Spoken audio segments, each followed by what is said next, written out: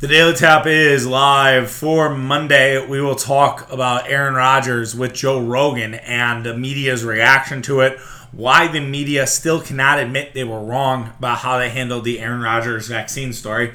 We will also talk about the Packers 53-man roster, some thoughts there. We will also talk about the Brewers getting hot on the weekend after a really bad Friday. So we'll talk about that all. And then maybe a little Chuck's Corner on a weekend recap. Just some thoughts, things I noticed from a weekend out and about like usual. My last few weekends here in the city of Milwaukee. Make sure that you're following along on social media, Tapping the Keg on Twitter, Tapping the Keg Sports on Instagram and TikTok. Following this weekend, you saw me dismal after the Brewers, not the Packers, had lost on Friday night. I was in a bad spot. I was down bad, as the kids would say. It was not good. Vibes were really off. I'm glad the Brewers were able to turn it around the other 2 days. Also went in on Gilbert Arenas on TikTok, so make sure you watch that. I should post that somewhere else as well, so you guys can get the full experience.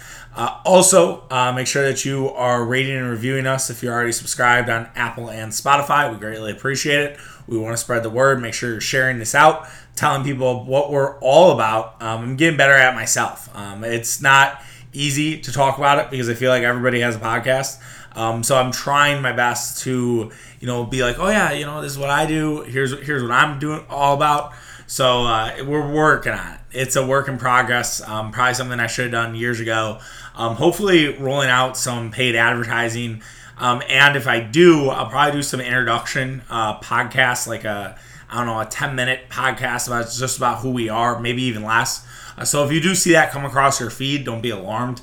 It's basically me just trying to entice listeners into joining us and why they should join us.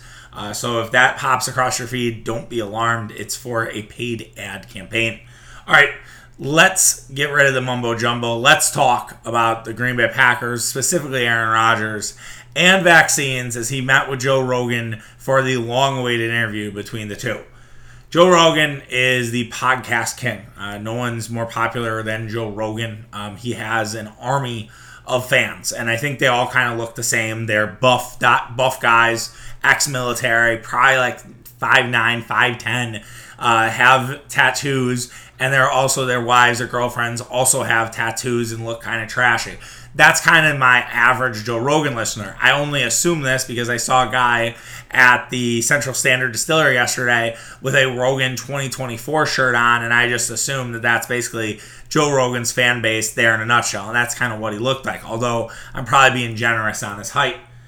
But that said, Joe Rogan has an importance in our society. Joe Rogan matters in our society. Change happens from Joe Rogan podcasts, and people listen when people hop on to Joe Rogan. So when Aaron Rodgers made his appearance there on Saturday night, which I didn't know Rogan has basically no schedule structure. It was kind of fascinating to see as part of my take, it's every Monday, Wednesday, Friday. I think that's the same with Bill Simmons, Ryan Russillo right now, Tuesday, Thursday. Rogan kind of doesn't have one. Sometimes he does podcasts every day. Sometimes it's spread out. Sometimes it drops Saturday night. So I listened to a majority of the Rodgers Rogan sit down, and they jumped right into the COVID vaccine and Aaron Rodgers not taking the vaccine and everything like that, which made it very easy on the local media because it was a very sensitive topic for them last year. And it still is a sensitive topic because the reaction was not really met with, let's just say, care and grace or admitting that they were wrong when all of this went down. Rodgers again talked about the immunized comment and mentioned that he was hoping that would be enough to sort of throw the media off the scent. Now, they see this as deception, and we'll talk about this in a second. But Aaron Rodgers was basically hoping that was enough to sort of fan the flames. Rodgers explained how he was getting tested every day, how he was wearing a yellow wristband, which noted that you were unvaccinated, which is kind of wild to think about. And also that Rodgers basically felt very safe, and he didn't want to make it a big spectacle. He did not want to become a distraction, and Aaron Rodgers had already been a distraction all offseason with sort of the will he or won't he, will he get traded, what might happen to Aaron Rodgers. And the fact is that Aaron Rodgers tried to use the immunized comment to sort of make sure that nobody followed up, that nobody asked him, hey, are you vaccinated? Hey, what do your teams think about it? How are other guys immunized? Like, what does that exactly mean? And no one on the local media asked, because the local media here in Green Bay, kind of clock in and clock out. It's rare that we see deep journalism. The last time I think we saw deep journalism was from Michael Cohen writing the LaTroy Guion story, which was met with kind of shock and awe in the Packers locker room. Josh Sitton, I think, wanted to kick Michael Cohen's ass, even though Michael Cohen was doing his job and reporting, even though it might have been a little bit, it seemed maybe a little TMZ-ish, it still was a story that needed to be out there. So Michael Cohen produced it. Yet the media has said that Aaron Rodgers deceived them. It said that Aaron Rodgers purposely deceived them. And the media was mad. Now, Rodgers has not said anything new, but that didn't stop Tom Silverstein from having a column out. That didn't stop Mike Florio from having a comment out. But in reality, the media didn't do their jobs. And that is simply put, and no one on the media has any accountability to admit that they fucked up. No one on the media has put their hand up and wrote an op-ed and said, look, we got this story wrong. And look, I understand that it's hard to admit you're wrong. I get it, right? We don't like doing it as a society. And some media members could think that it would hurt their credibility to admit that they were wrong about something so major, okay? But at the same time, I think a lot of people, including myself, and I think including Aaron Rodgers, would have a ton of respect if a Matt Schneidman or a Jason Wilde or a Rob Demovsky came out and said, we really needed to be better about the Aaron Rodgers immunized comments. We should have followed up with that. It's not like we had to do it right away.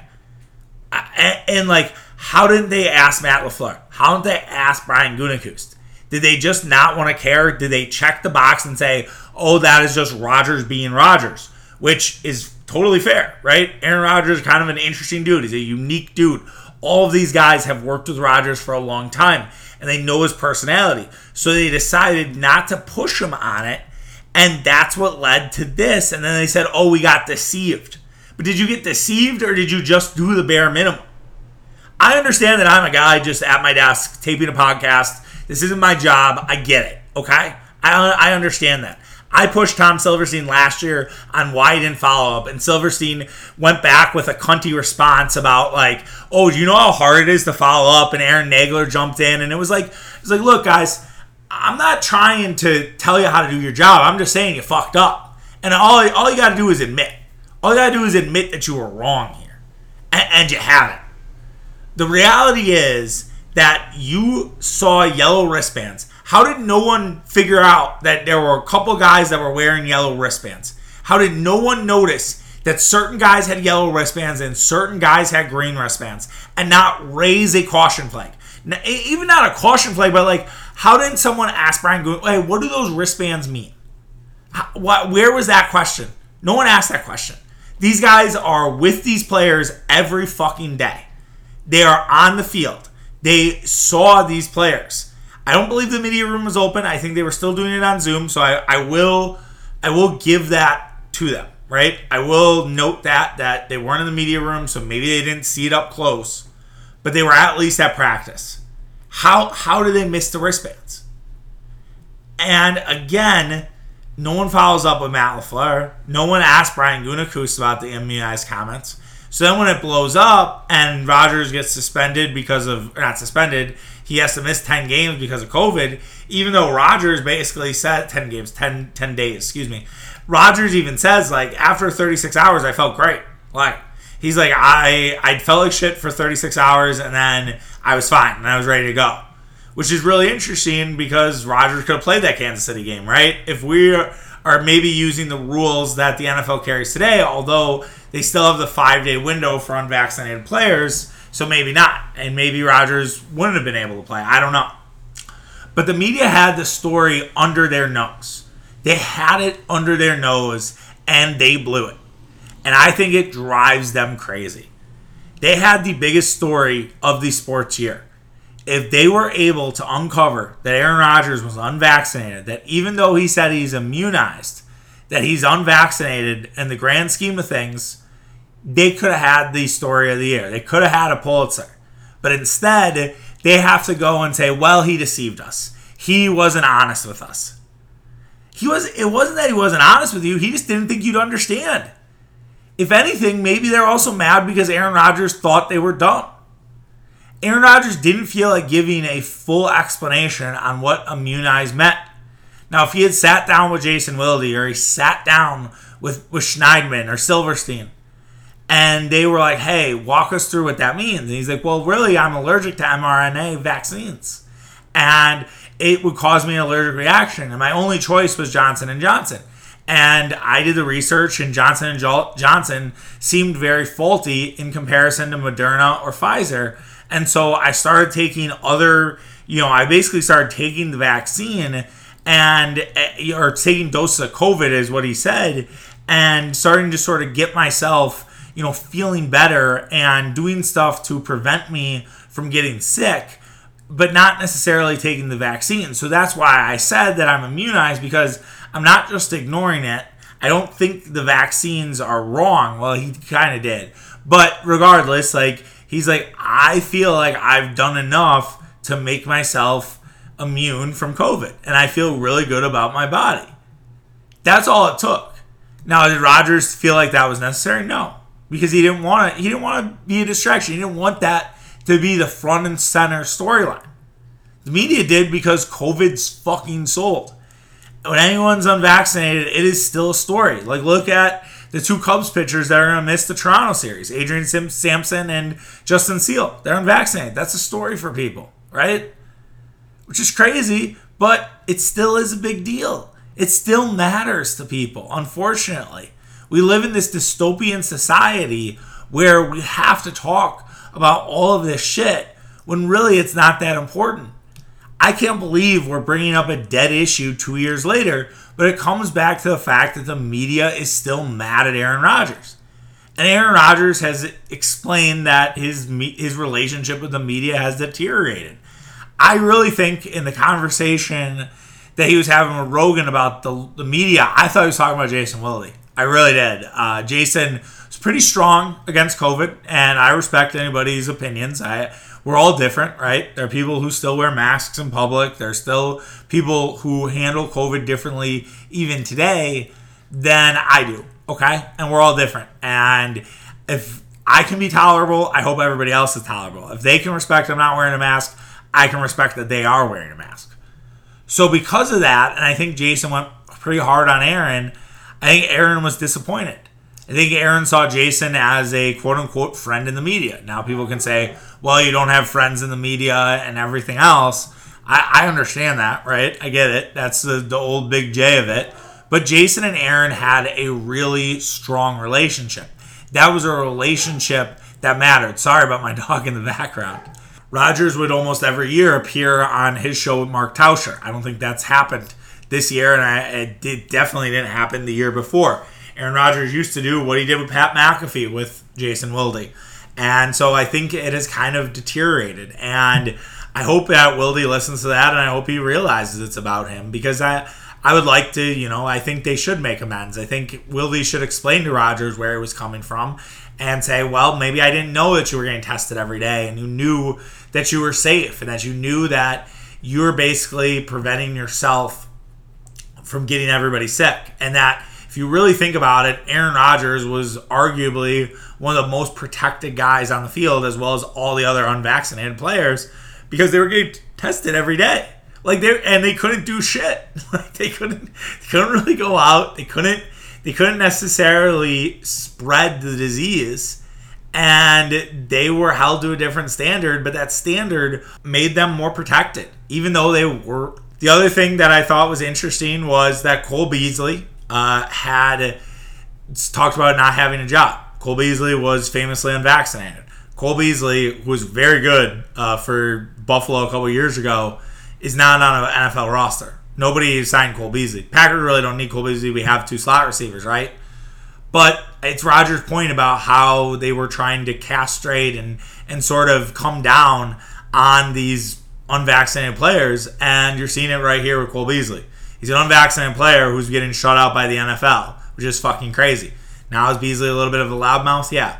But at the same time, I think Beasley could help probably 20 to 25 teams. And it was ironic to see Tyler Dunne being like, how does Beasley not have a team? And Dunne was also chiming in on the Rodgers stuff because Tyler Dunne, obviously, and Aaron Rodgers are not necessarily best buds. And Dunne has been critical of Rodgers in the past, and Rodgers has been critical of Dunne. It's been a media feud for a long time. So it's not surprising that Dunne was against Aaron Rodgers. But if Dunne's wondering why Cole Beasley has a job, just listen to the fucking podcast that Rodgers did. It's exactly what he said.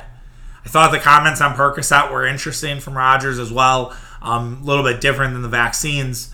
It's not a surprise, right? I mean, I think Toradol has been a thing. I think the fact that they basically handed out this stuff like candy, it's kind of disappointing to hear. I'm sure the NFL doesn't want to talk about it, but it clearly was a problem. And it clearly, people have developed pain pill addictions from what happened in the NFL. And I think we worry about things like CTE with former players, but I think we really need to check in on what they're doing to manage pain and how they're doing it. And if they're not doing it with natural stuff and it's a lot of Percocets and it's a lot of Vicodin and all this other shit, like that's a real issue, right? And so hopefully they're doing less of that. Hopefully they're doing more of that, I guess, to preventive and make measures. The NFL won't because they kind of just put their head in the sand on all of this stuff. But regardless, I think that there needs to be at least a check under the hood with the former players in the NFL. Aaron Rodgers will probably meet with the media sometime this week, I'd assume. I don't know. If he doesn't, he will definitely meet next week when they get ready for Minnesota. I think that conversation will be interesting. I'm sure Rodgers will field questions on this. This is not going away. And I'll be curious to hear what Aaron Rodgers says and what questions you do hear from a Tom Silverstein. And will Tom come out pretty hard against Aaron Rodgers? We'll have to see. That'll be the next subplot in this. Unfortunately, a dead story has been awoken by Rodgers, and of course he had to talk about it with Joe Rogan. Stuff that Rogan talks about. Rogan was not shy, dove right into it. He wasn't trying to, sugarcoat it or beat around the bush. They went right into vaccines. So of course Rodgers talked about it. He felt comfortable. He knows who he is. No one's more comfortable in their skin than Aaron Rodgers right now. And it's interesting to watch. And I think it's inspiring. Even though I don't agree with everything that Rodgers says, even though I think that Rodgers sniffs his own farts far too much, I still think that to be as comfortable as someone is in their own skin, we all wish we were like that. We all wish we could be as honest as we possibly wanted to be. And Aaron Rodgers is just speaking his truth. And I think he deserves a little more respect and not laughter from the media. And if the media would have actually, tried to work with Rodgers, maybe they would have got the answers they wanted last fall. Sticking with the Green Bay Packers, the 53-man roster is due by Tuesday afternoon. So we will have some reaction stuff. We'll probably do some social, Tapping the Keg on Twitter, Tapping the Keg Sports on Instagram and TikTok. When it happens, then the podcast the next day will react to it. I almost thought about doing this as its own segment on Tuesday, but I'm like, even if I get it out Monday night, it's pretty much stale by 3 o'clock. So we'll talk about it here. So Ty Summers already let go. Our national nightmare is over. Ty Summers was a bad linebacker. He just wasn't good. I know he was all right at special teams, but I think it says a lot about last year's special teams when they've let the top 2 special teams players go. It's clear that those guys were not at the level of Rich Bisaccia and the Weefence, as Rich likes to call it, which is a very football guy of him. Ty Summers does not belong on it. And so they gave Ty Summers a little bit of a chance to, start exploring options. And I would imagine Ty Summers would get picked up as people need linebackers, people need special teams help. Summers could fit a role. The other thing of letting Summers out early is they give him more opportunities for a guy like Ray Wilborn, who might make the team, might not. He's definitely a guy on the fence, and maybe they needed more of a look at Wilborn when it came to special teams to see if Wilborn is going to make one of the last spots in that 53-man roster. I think there are some positional battles that we don't know how it will shake out. You have Tyler Goodson versus Patrick Taylor, right? Will the Packers, basically sacrifice a guy who can't pass block and a guy who's not necessarily that good on special teams yet for the guy that fits those profiles? I'm unsure. I think they should. I think Tyler Goodson is a really talented running back. I think there's some potential there. You see it. I don't know if he can be an RB1 next year, but I do think that Tyler Goodson has, not to be punny and not to be like a dad joke, but he has the goods, right? You see it with him. You see him having the ability to be a successful running back. Patrick Taylor, to me, his ceiling is just a good pass blocking running back and a good special teamer, and maybe a guy who can give you 30 to 50 yards if you need it. I don't see Patrick Taylor as an RB1 anywhere. And I think Tyler Goodson has the potential to be that RB1 for some team, whether it's the Packers or someone else, a couple of years down the line. So that to me is why Goodson should stay. You should keep your most talented players. And I think that's what Goodson brings to the table, in my opinion. Could the Packers keep 8 wide receivers? I would be stunned. I understand that some people are worried that Samori Toure will not make the practice squad. That Samori Toure has put in such a good year that he will not necessarily be part of the practice squad. I think people are worrying a little too much about that. I agree with Aaron Nagler's commentary on that on Thursday. I don't think, the NFL is paying that close attention to Samori Toure. Unless the Saints or I'm trying to think who they played in week 1, the Niners, excuse me, or the New Orleans Saints are like, we need a receiver, and this Toure guy looked great, and we want to pick him up. I don't know if everybody on NFL rosters or NFL scouts are paying attention to a 7th round pick and seeing what he did this training camp. That feels a little bit intense, right? Sometimes I think we are so absorbed in training camp and preseason that these guys become our guys and we're like, oh my God, he can't be on another roster. It's likely that if Toure was waived, he'll probably make the practice squad. I have a very, very hard time to see seven guys not make it. I have a hard time seeing Juwann Winfree not make it. Juwann Winfree has definitely earned the respect of Aaron Rodgers. So I don't necessarily see Winfree not making the team. And I certainly don't see Toure, making it with 8 guys and or not being a part of the practice squad. I can't believe some people think they would release Amari Rodgers. Brian Gutekunst, while he's a little bit quicker on the trigger than Ted, I think that would be an extreme quick trigger to get rid of Rodgers in year 2. He definitely needs at least one more year before it's like, okay, maybe he's a guy that we can't rely on going forward. I mean, I think they pulled the plug on Jamon Moore after 3 years. I think they pulled the plug on Jay Sternberger after 3 years. I think let's at least give Amari one more year before we're starting to make those declarations. Also remember, the Packers moved up to get Amari Rodgers. So this isn't a guy that they just kind of fell in their lap. They wanted this guy. So I think Amari Rodgers is here to stay at least for another year, if not another 2 years. We'll see about what happens receiver-wise. Could they swing a trade with an O-lineman? Could they use an O-lineman in a trade to maybe bolster their tight end room or help out their secondary or their safeties? I think they could. They have a lot of O-linemen, right? They have a lot of guys who, even if someone were to get hurt, I think they would be okay with it. So like a guy like Royce Newman, right, who was a starter last year. I think Royce is decent. I don't think he's great, but I think you pose it to a team that might need line help and say, hey, we got this guy. He can play either right guard, right tackle. Do you have interest in him? I think there would be a lot of biters. I think you would get a lot of bites because you look at what the Packers have when it comes to their offensive line, and they're really set, right? Bakhtiari, Josh Neiman, Rasheed Walker, who was really good in that last preseason game. I think Rasheed Walker might have a spot in this team. So that's 3. You have John Runyon, that's 4. Sean Ryan, definitely not, getting rid of that guy. 3rd round pick last year, that's 5. Josh Myers, 6. Michael Minette, who is the backup center. I don't think he'll make the team. I don't see it for Minette because they have Jake Hansen, who also can play a little bit of center. Jake Hansen definitely making the team, might be a starter week 1.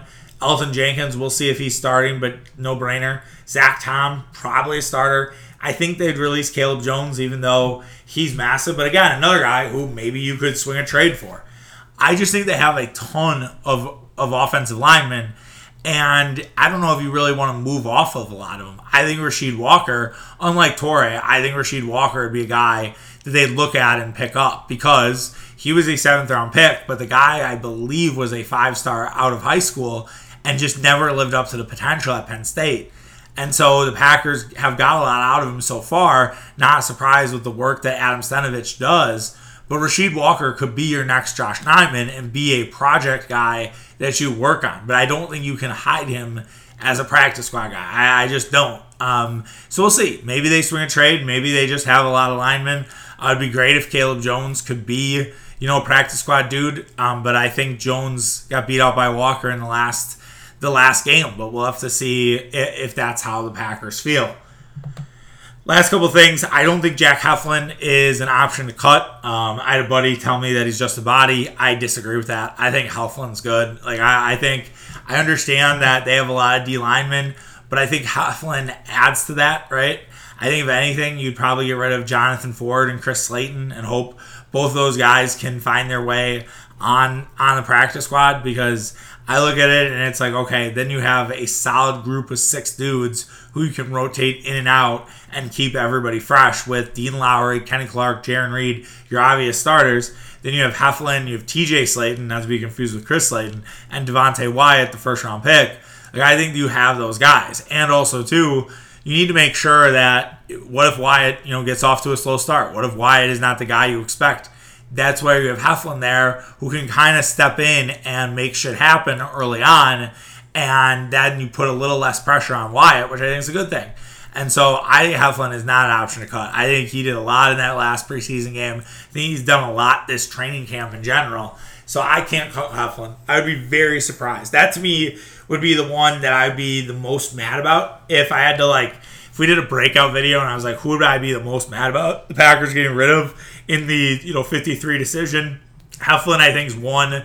I think 2 would be Rasheed Walker at this point, and I think 3 would be Torrey. No. Goodson, I think, is 2. Goodson's 2, and then Walker's 3, and then Torrey would be 4. So I hope those guys can stay. We'll have to see what happens when it comes to the roster cuts. The last thing on that is the depth of the secondary scares me. I really like our guys, with Jair, Amos, Darnell, Eric Stokes, Rasul Douglas. That's a fucking very talented group of 5 guys. It's as talented as you're going to get. I just don't know how I feel about Keyshawn Nixon, Shamar Jean-Charles, Rico Gafford. We'll see if he makes the team. Sean Davis, Ennis Gaines. Again, some of these guys might not make the team, but just kind of falls off a little bit. And that's where I really look, and we talked about the O-line trade. That's where I would try to see if I could flip a Royce Newman for the 4th corner on a team who might have a corner that they're willing to get released, has some special teams experience, can play on the field, and then you have sort of a little bit of safety if one of those guys goes down. I do also understand that the Green Bay Packers could basically opt out of the 3-3-5 approach and look at somebody else, right? Actually, it's a nickelback. They don't have a 3-3-5. I apologize. Our lads, who I use all the time for depth charts, they're great. And they have a extra with the nickelback with Douglas and Nixon, but those technically aren't on the field. But I think you'd see a lot of 3-3-5 from the Green Bay Packers to get Alexander, Douglas, and Stokes all on the field and to combat with 3 wide sets. So I won't be surprised when you see that 3-3-5 offense out on the field. And if that's the case, making sure that you're protected. And yeah, I guess if Douglas were to go down or if Stokes were to go down, you just insert the other guy and then you play less of that and you just sort of play more in your straight up and your base 3-4. So we'll see what happens with the Packer 53-man roster. Like I said, we'll talk more about that on Wednesday after the decisions are made. Before we talk about the Milwaukee Brewers, just want to remind everybody, you can find us on Apple and Spotify. Make sure that you're subscribed there. If you're not subscribed, make sure that you're rating and reviewing. We'd really appreciate it. It means a lot to us. Also, share it out. Just tell your friends, hey, this is what we have going on. I think it's a little bit different. I know WSSP recently departed. People still looking for that news station, or they're not satisfied with the options that local radio are providing them. We're here for them. I'd like to say that we're ready to go every morning, sometimes more than others. We got to probably readdress, doing Sundays, because I was like, I'll watch the House of Dragon and not do the podcast, and then whatever. That was probably a bad decision, but we fuck up. I can admit I'm wrong, unlike the media, as we talked about earlier. But yes, make sure that you're checking us out on Apple or Spotify. We'd really appreciate it. All right, let's talk Brewers. Milwaukee Brewers had a good weekend after a rough start. They had 2 very strong games on Saturday as well as Sunday, putting up a combined 16 runs. The Brewers shut out the Cubs on Saturday with a 7-0 victory, and then they beat the Cubs 9-7 in a game that looked a lot closer than it was. The Brewers had led 9-4, and they just kind of couldn't close the door. Whether it was Hobie Milner or Brad Boxberger, it led to Devin Williams having to make an appearance, which honestly not the worst thing in the world. To have Devin out there just to keep him fresh, I'm way okay with that. I think he only pitched like 11 pitches at most because he was able to get Contreras into a double play.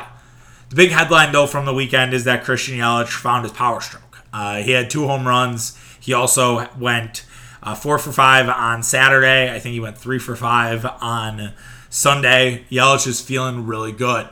Now, we've been here before. There was a podcast I did, I think back in May, when Yelich started to look like he was getting hot. And I was like, all right, well, let's temper our expectations. And the thing about getting a guy hot again is like you just yearn for it. You just want it so bad. And for me, I just want to prove everybody wrong, right? Like I've been on Christian Yelich Island that this guy is going to figure it out at some point, and that's going to finally come together.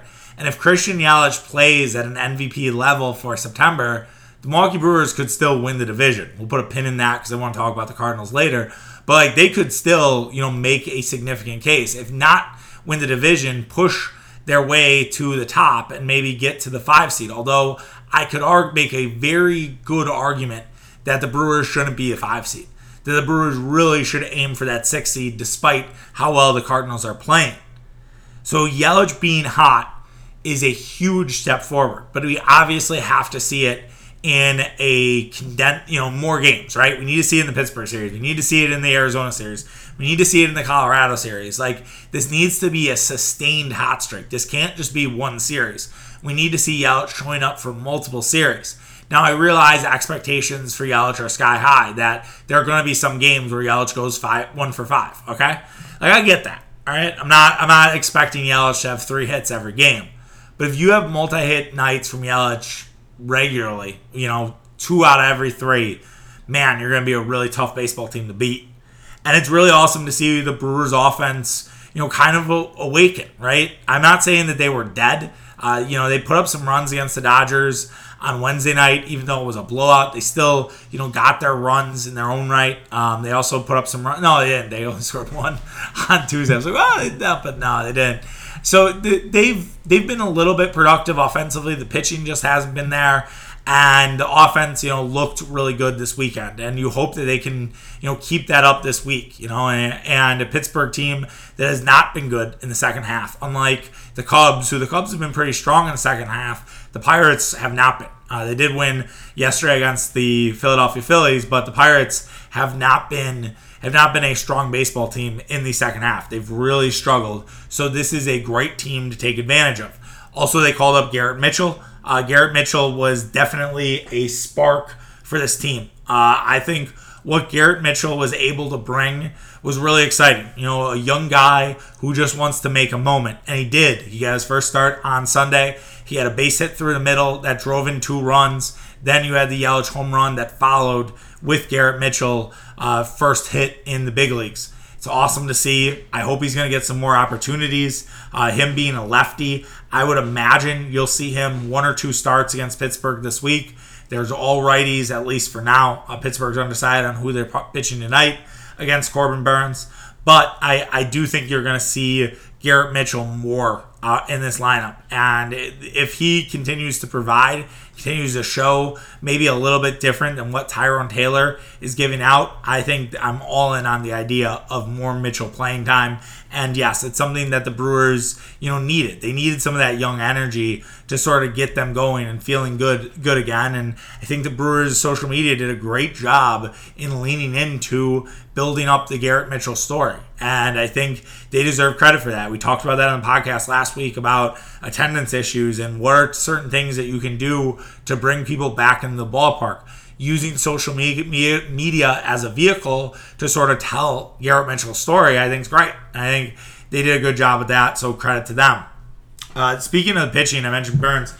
Pitching was really good Friday and Saturday. I mean, Freddie Peralta had a no-hitter going through 6 innings, and then everything went off the rails, and we'll talk about Friday here in a second. And then Saturday, Brandon Woodruff. At some point, I thought Brandon Woodruff was going to set the strikeout record for a single game. I mean, he was completely in his bag. A really strong stuff from Woodruff, who continues to be a rock-solid American Family Field pitcher. Woodruff also didn't have the sort of whoops that he's had the last couple of games where he gives up home runs right before he exits. That was just a all-in-all solid start from Brandon Woodruff, and definitely one that the Brewers needed. And the Brewers needed what Freddie put out. I mean, you can't be, even though Friday was a complete disaster, and I want to talk about it a little bit, Freddie was so special. And the fact that you're getting that from Freddie Peralta, again, you add that to the mix of, all right, if you get a hot Christian Yelich, Woodruff's looked good, Peralta now has seemingly took his game to another level. If the Burnes thing against the Dodgers was just a blip and not necessarily what Corbin Burnes is for the rest of the way, you're really set. That is what you hope for at the start of this season from these 3 guys. And that's what you're going to get, hopefully, for the remainder of the year. As for Friday night, like I said, I was there. It's lucky we didn't have a podcast the next day because I would have just ripped into the Brewers. I probably should have. I think if they did this full time, I think I would have done a podcast on Saturday just talking about how I felt after that game. To me, it was one of the worst losses I've ever witnessed. No team, right? I was like, is this worse than the Packer-Niners game? And I was like, it's a little dramatic. But it seriously was awful, right? Like, I am sitting in my seat. I never leave my seat, which is weird. And I usually get up once to get a beer, to take a pee, to get some nuts. My guy Fant, bless his heart, I wanted the heavenly roasted nuts, and I was like, hey, just give me some beer and nuts when you get up next. And he got me peanuts. Now, did I eat the peanuts? Yes, of course I did. But I wanted the heavenly roasted. Didn't have the heart to tell him, and I was like, it's the thought that counts there.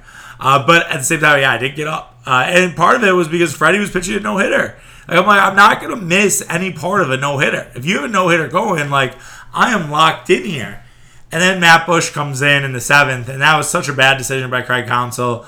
I understand what he was trying to do and protect Freddie, but he should have at least looked under the hood in the 7th. He should have at least given Freddie one more shot to see if he could lock it down. And then he gives up the home run to Ian Happ, and then Ian Happ hits another home run off Devin Williams in the 10th inning, and he is the only offense for the Cubs, but that is all they needed. It was gut-wrenching, but for the Brewers to get off the mat after probably their worst loss of the year, honestly, on Friday, and to win 2 games kind of in dominating fashion, I think says a lot about the team. It says a lot about where the team is. And I thought Brett Suter's comments were really interesting about, putting the Papa shot in the clubhouse, and that guys were doing that and talking to one another and not on their phones and being more engaged. And I've been hard on Brett Suter. I think that he gets a lot of love from the media because he talks to the media all the time. So I think they're not as hard. They don't come down on Brett Suter like some other players, like an Aaron Rodgers, for example. But I think I got to give Brett Suter credit because I think he's done a lot to try to bring these guys together. And he's been a leader in that clubhouse to try to make sure that everybody's on the same page, that they are actually teammates. They don't have to be friends, they're teammates. And Suter's done a great job at that. And I can't be critical of it. I wish he pitched a little bit better, but I have to give Brett Suter a lot of credit for that because that's the type of shit that could bring this team together at the very right time. So we'll see if that's the case. 2-1 is a really good start in this stretch of 13 where the Brewers absolutely need to go like a 9-4 or 10-3. So they just need to keep winning series. Pittsburgh's up next. Win that one. Then you're at least 4-2 or 5-1 heading out to the mountains, and I'd feel pretty damn good about that. As for the Cardinals, man, I just don't know. I don't know if we're going to catch the Cardinals. We have 4 games against them, which you might need to win all of them with the way they have their schedule, right? They were able to beat the Braves 2 out of 3. this weekend, which, I mean, it's great. I mean, that's great confidence for the St. Louis Cardinals. It's not great for us, but it's great for them. I mean, the Braves are a very good baseball team, and the Cardinals were able to beat them twice. Now they get the Cincinnati Reds this week, and they get the Chicago Cubs over the weekend, and then they get the Washington Nationals. So there's no room for error, unfortunately, for the Brewers, and you're probably thinking more about the wild card. I do probably want to do a segment, maybe we'll do it tomorrow, on why the 6 seed I think is more important than the 5 seed. So we'll talk about that. Let's save that for tomorrow. I think that's a really good topic. We'll bring us into tomorrow with that and talk about Brewers Pirates on Monday night. All right, long show, so I won't do too much on the weekend. I gotta say, Central Standard Distillery, man, that to me is the spot in the summer. If you're talking about like spots of the summer, Central Distillery was there. We were there after an anniversary dinner. My wife and I celebrated 1 year of marriage on Sunday, but we did the dinner on Saturday. And yeah, it was rocking. That place, very popular with, sort of my age, right? 30 to 40-year-olds, maybe a little younger as well. Some bachelorette parties, some birthday parties. Someone rented out the rooftop, which had to be a ton of fucking money. Like I can't even imagine how much money it would cost you to rent out that rooftop, but somebody did it. So good for them, I guess. But yeah, it was a great spot. I enjoy it, but I'm happy for them that they have such a good place. Definitely may want to pick up some whiskey or vodka before I depart from the city. Also made it to Joe Katz, unretired from Joe Katz on Friday. You might saw my tweet. Loud outside. Apologize for that. Don't know what the hell's going on. Got some deliveries, I guess. And saw Jeff Jenkins there, of all people. Jeff Jenkins was there. I didn't make a big deal out of it. I was just like, oh shit, it's Jeff Jenkins. Of course, Joe Katz let him upstairs. Jeff just hunting for some young girls, maybe. I don't know if he's married. So hopefully I didn't blow up his spot. But yeah, Jeff Jenkins sighting at Katz. I also got chopsticks for the last time in my life. I don't know if I've ever told the story about chopsticks, but chopsticks used to be a staple of my late night activity. I'd get Chinese food all the time, and it was so good, and it was so unhealthy for me, but it was something that I just absolutely adored. And so I pulled the trigger and got chopsticks on Friday night. I was pretty drunk. My wife wasn't home, and she listens to this. She's gonna be very upset, but it's like one of those things that I just had to do one more time. Just had to have that, ride that high, and then I can put it to bed. So I'm putting chopsticks to bed. It was good. I don't think I ate it all. I think I ate, I would say, a majority of it. I didn't do what I typically did as a youngster. I forgot about my old hockey trick where it's you eat all the meat first, and then you eat the rice after it. That was kind of the move. I didn't do that this time around. I fucked up. I also got crab rangoons because, come on, you have to. But yeah, this is probably my last chopsticks experience. I will stick to the suburban Chinese food going forward, starting in about half a month. All right, that does it for today's show. Hope you guys enjoy. Like I said, make sure you're subscribing. Make sure you follow us on social. Tapping the Keg Sports on Instagram as well as TikTok. All right, take care. We'll be back tomorrow with another Daily Tap. We got more things coming this week. Some maybe special announcements. So stay tuned for that. All right, see you guys. Bye.